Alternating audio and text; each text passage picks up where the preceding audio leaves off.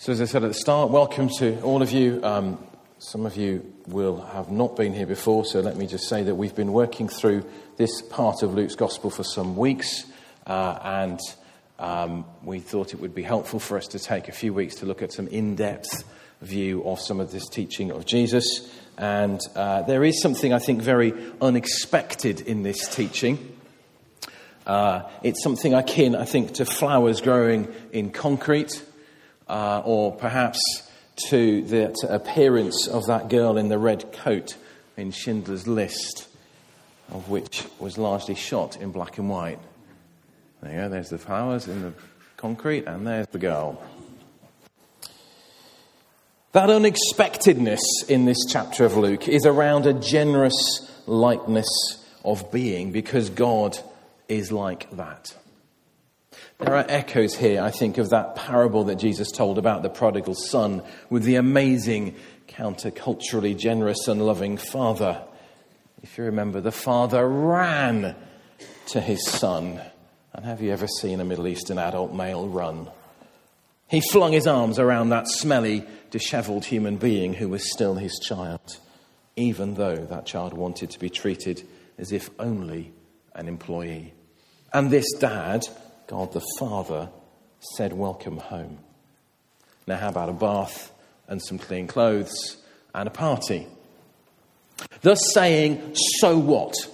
To the miserable history of drugs, sex, general squandering of resources, not to mention rebellion against the family, against everything they worked for.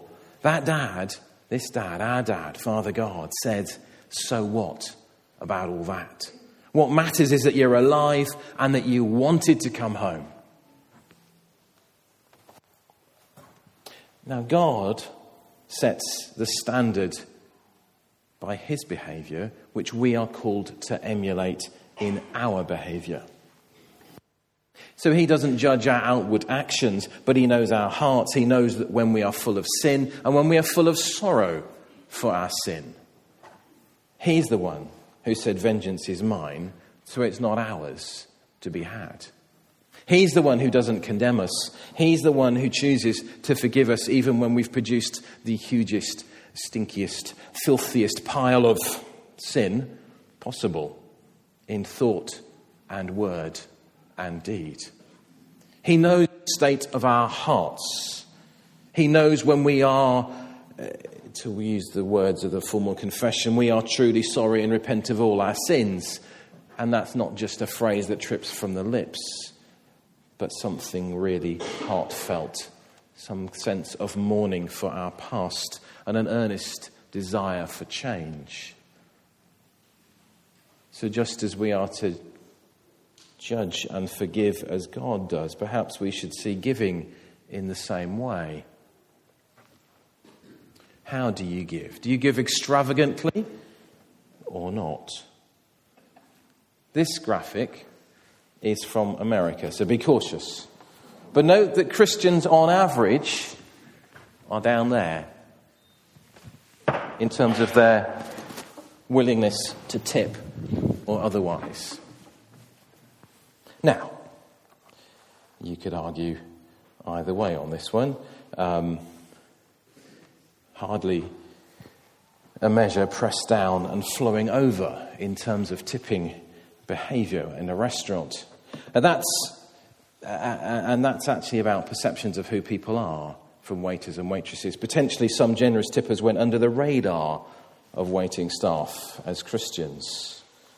And I know that there's all sorts of ethical debates around tipping waiting staff. Indeed, similarly, we're giving to beggars. But how generous are you when it comes to less difficult situations like giving presents or giving your time or using your home, not just to entertain those that are like you, but those who have less than you? Are you generous in your words? How about your generosity to God? Let's think for a moment about Jesus and how he gave.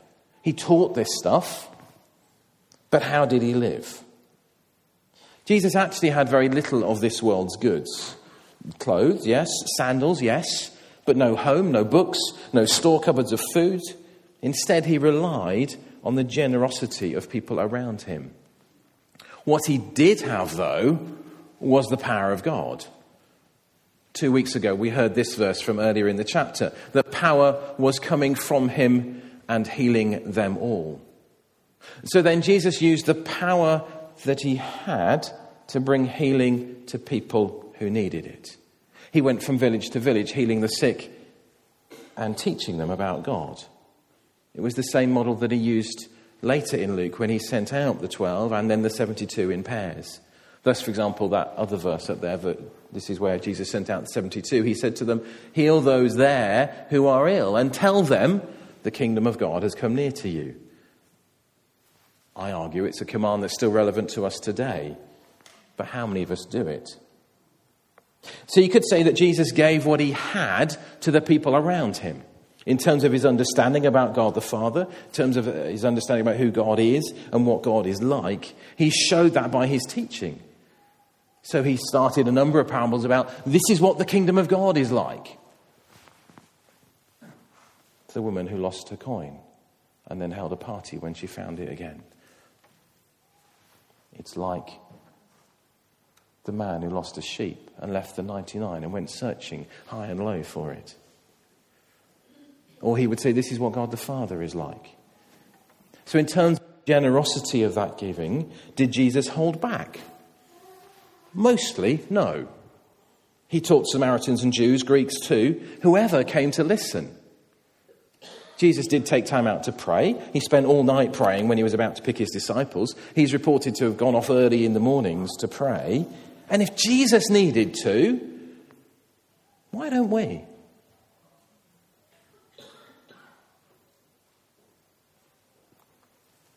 Why is it that most of us don't pray very much? Is it perhaps that we've grown comfortably numb or forgotten how extravagantly God loves us? That he's adopted us into his family when he had no need to. That he's forgiven us. That he blesses us with every spiritual blessing already. Praise be to the God and Father of our Lord Jesus Christ, who has blessed us in the heavenly realms with every spiritual blessing in Christ. At times, it does feel like Jesus holds back. So Mark chapter 7 tells of a woman from Syrophoenicia who one day came to Jesus looking for healing for her daughter. In that conversation, and others, Jesus talks about coming first to the lost sheep of Israel. But he still healed the daughter. And in contrast, in Luke chapter 7, where Jesus heals a servant of a Roman officer, that's a centurion, and he concludes, I tell you, I have not found such great faith, even in Israel. Jesus didn't hold back on the healings. So Jesus shows and demonstrates for us the extravagant love of the Father for us in his life on earth, and too in his death and resurrection. Those who came after Jesus and looked back on his life were clear about the extraordinary love of God in making a way where there was no other way for us to be reconciled to God. So Jesus then is our example. How much do our actions reflect that we have actually forgotten God's love? Or come not to believe how amazing it is? If we did truly live in the light of the reality that it's the same power at work in us as raised Christ from the dead, if we lived in the light of that reality, if we lived in that light of that reality that God has adopted us into his family, then surely we would want to offer parallels to this extravagant love of God in the lives of those around us. And generally we don't. So have we forgotten who God is? Or perhaps in the words of that children's song, have we made our God too small? Have we put him in a box, shoved him in a corner, and thus limited what God can do? Although theologically it's not that we limit God, it's that God chooses to be limited in terms of what he does through us. But for children it works. How much would it change if really we got into our heads of just how amazing God is? So how are we going to do that then? Realistically, we need to come back to Jesus as our teacher. We need to come back to reading that Word of God for ourselves. Yes, with the Spirit of God within us, to open God's own words to us. But then to live them out, friends. Notice what Jesus said about giving. Give and it will be given to you. A good measure, pressed down, shaken together, running over, will be poured into your lap. For with the measure you use, it will be measured to you. You want God to bless you? Then use what blessing you've already had to bless others. Give and it will be given to you generously. Jesus moves on and offers us 3 pictures next. The blind can't lead the blind successfully. I'm sorry, I couldn't resist this one. It does say down here, I shudder at the thought.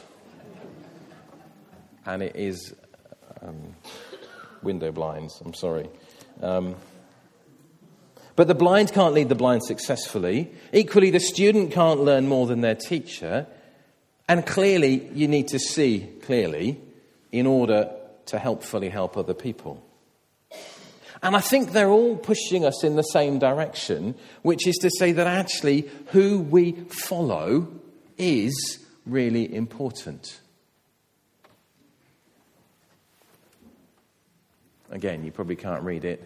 This one is a man saying, sermon series, what God has said. And this side is, what would you rather hear, is the title of the sermon series. It's actually not terribly appropriate that we just go for the what you'd rather hear rather than what God has said. Who we follow is really important. So assuming you do read your Bible, when you come across a passage, perhaps a saying, a teaching from Jesus, that you disagree with, how do you react? Do you go, that was for then, I don't get that now? Do you seek to put it in its historical context and understand the cultural norm to which Jesus was talking and then try to apply it to your own life? But actually, when we disagree, we're more likely to just park it and leave it and just not get involved. But actually, what we're called to do is to be people who are taught by Jesus, who thus seek really hard to understand these words of Jesus, this calling of Jesus to actually what is a really radical lifestyle. It is like the flower punching through the concrete because it's really different. Or have we instead carved ourselves a more comfortable cross? So are you ready to change what you believe and how you live on account of what you read in here, in the Bible? Or instead, on account of the people who comment on what's in here? Will you do the hard work of understanding context and history and coming to your own conclusions? For remember, the same power that's at work in you as raised Christ from the dead is in you as is in me. But it's the same power at work in you that raised Christ from the dead. Will you let that Holy Spirit help you and guide you and lead you into all truth and remind you of what you know? Or perhaps instead, will you let yourself be led by other forces? Whether they be people who want to reinterpret your understanding of God, or whether they are people or things that want to take you away from God, whether that be lust or power or wealth or things or acquiring new shiny things. Perhaps there's a drive for popularity, for likes on Instagram, on Facebook or amongst your family. How about striving for likes from God for our actions?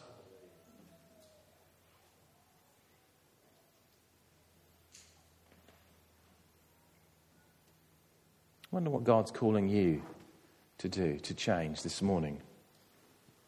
What plank in your own life do you have that you know really needs sorting out? And how are you going to do that?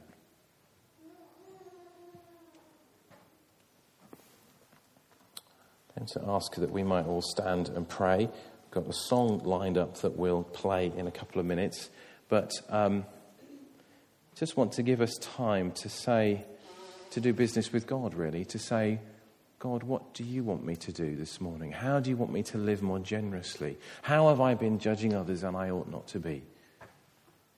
How have I been following a way other than the way that you call me to? How do you want me to change? So let's stand, if you're willing to and able to. Or we'll take some quiet. And clearly, if as you pray, you find yourself wanting to pray with somebody else, then either find somebody near you that you trust or come to the front.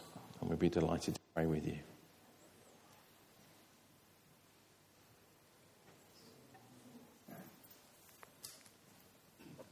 Father, as we look back on our lives, we recognize the transforming work of your love. We thank you that you are a good God.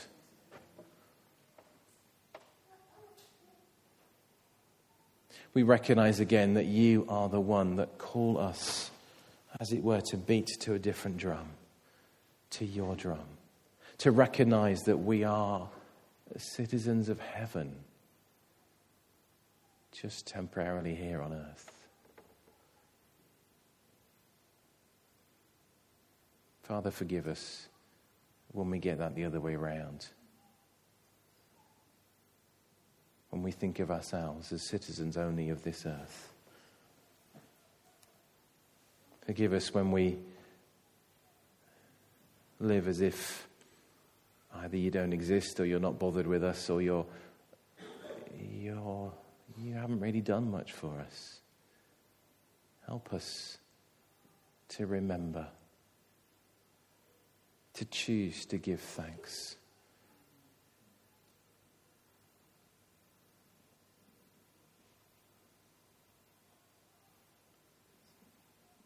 So, Spirit of God, we ask that you would move in our hearts, that you would challenge us, reassure us,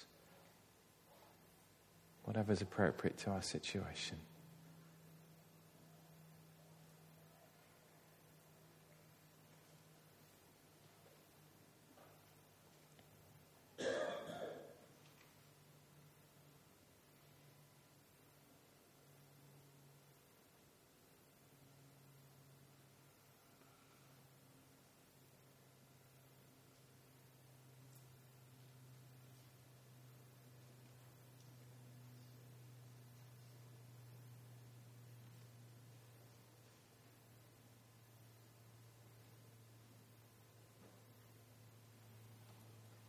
Father, bring forgiveness, bring release, we pray.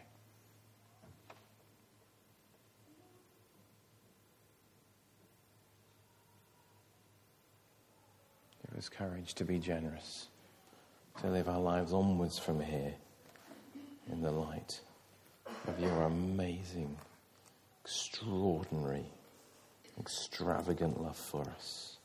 That love that says, so what to our past? What matters is that you're here. Just hear God's rejoicing that you are here this morning, that you are in here, the company of his people, that you are choosing to talk to him.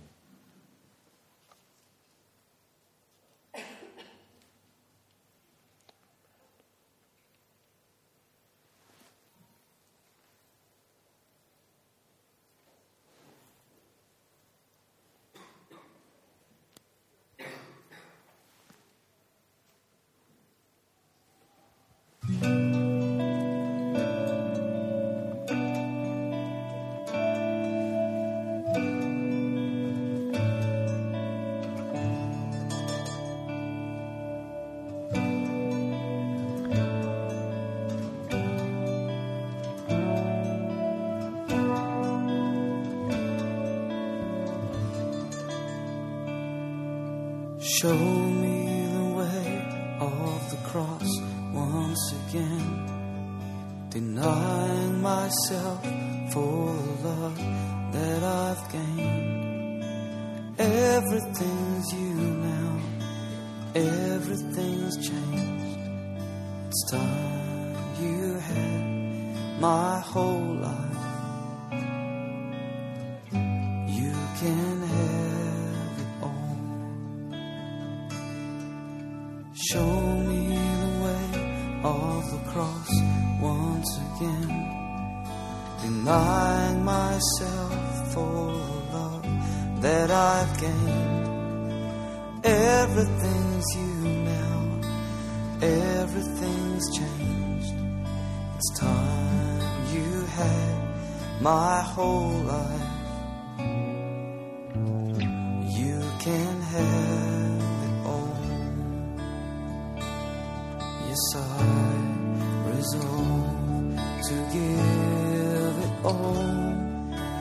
Some things must die, some things must live. Not what can I gain, but what can I give?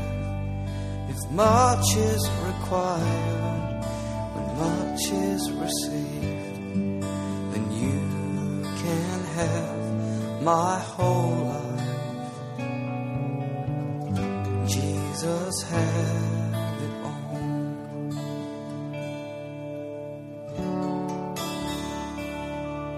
I've given like a beggar, but lived like the rich, and crafted myself a more comfortable cross. Yet what I am called to is deeper than this. It's time you had my whole life. You can have it all. Yes, I resolve to give it all. Some things must die, some things must live. Not what can I gain, but what can I give? If much is required, when much is received, then you can have my whole life. Jesus had it all. Yes, I resolve to give it all. Some things must die, and some things must live. Not what can I gain, but what can I give? If much is required, when much is received, then you can have my whole life. Jesus had it all.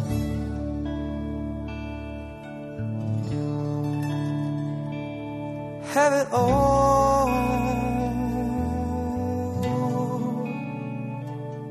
of me.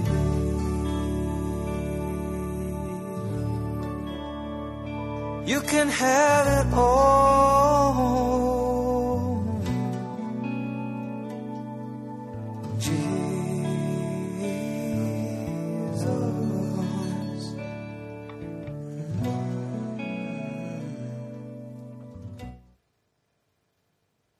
Father, we thank you indeed for your calling to us. Give us courage to step into all that you call us to.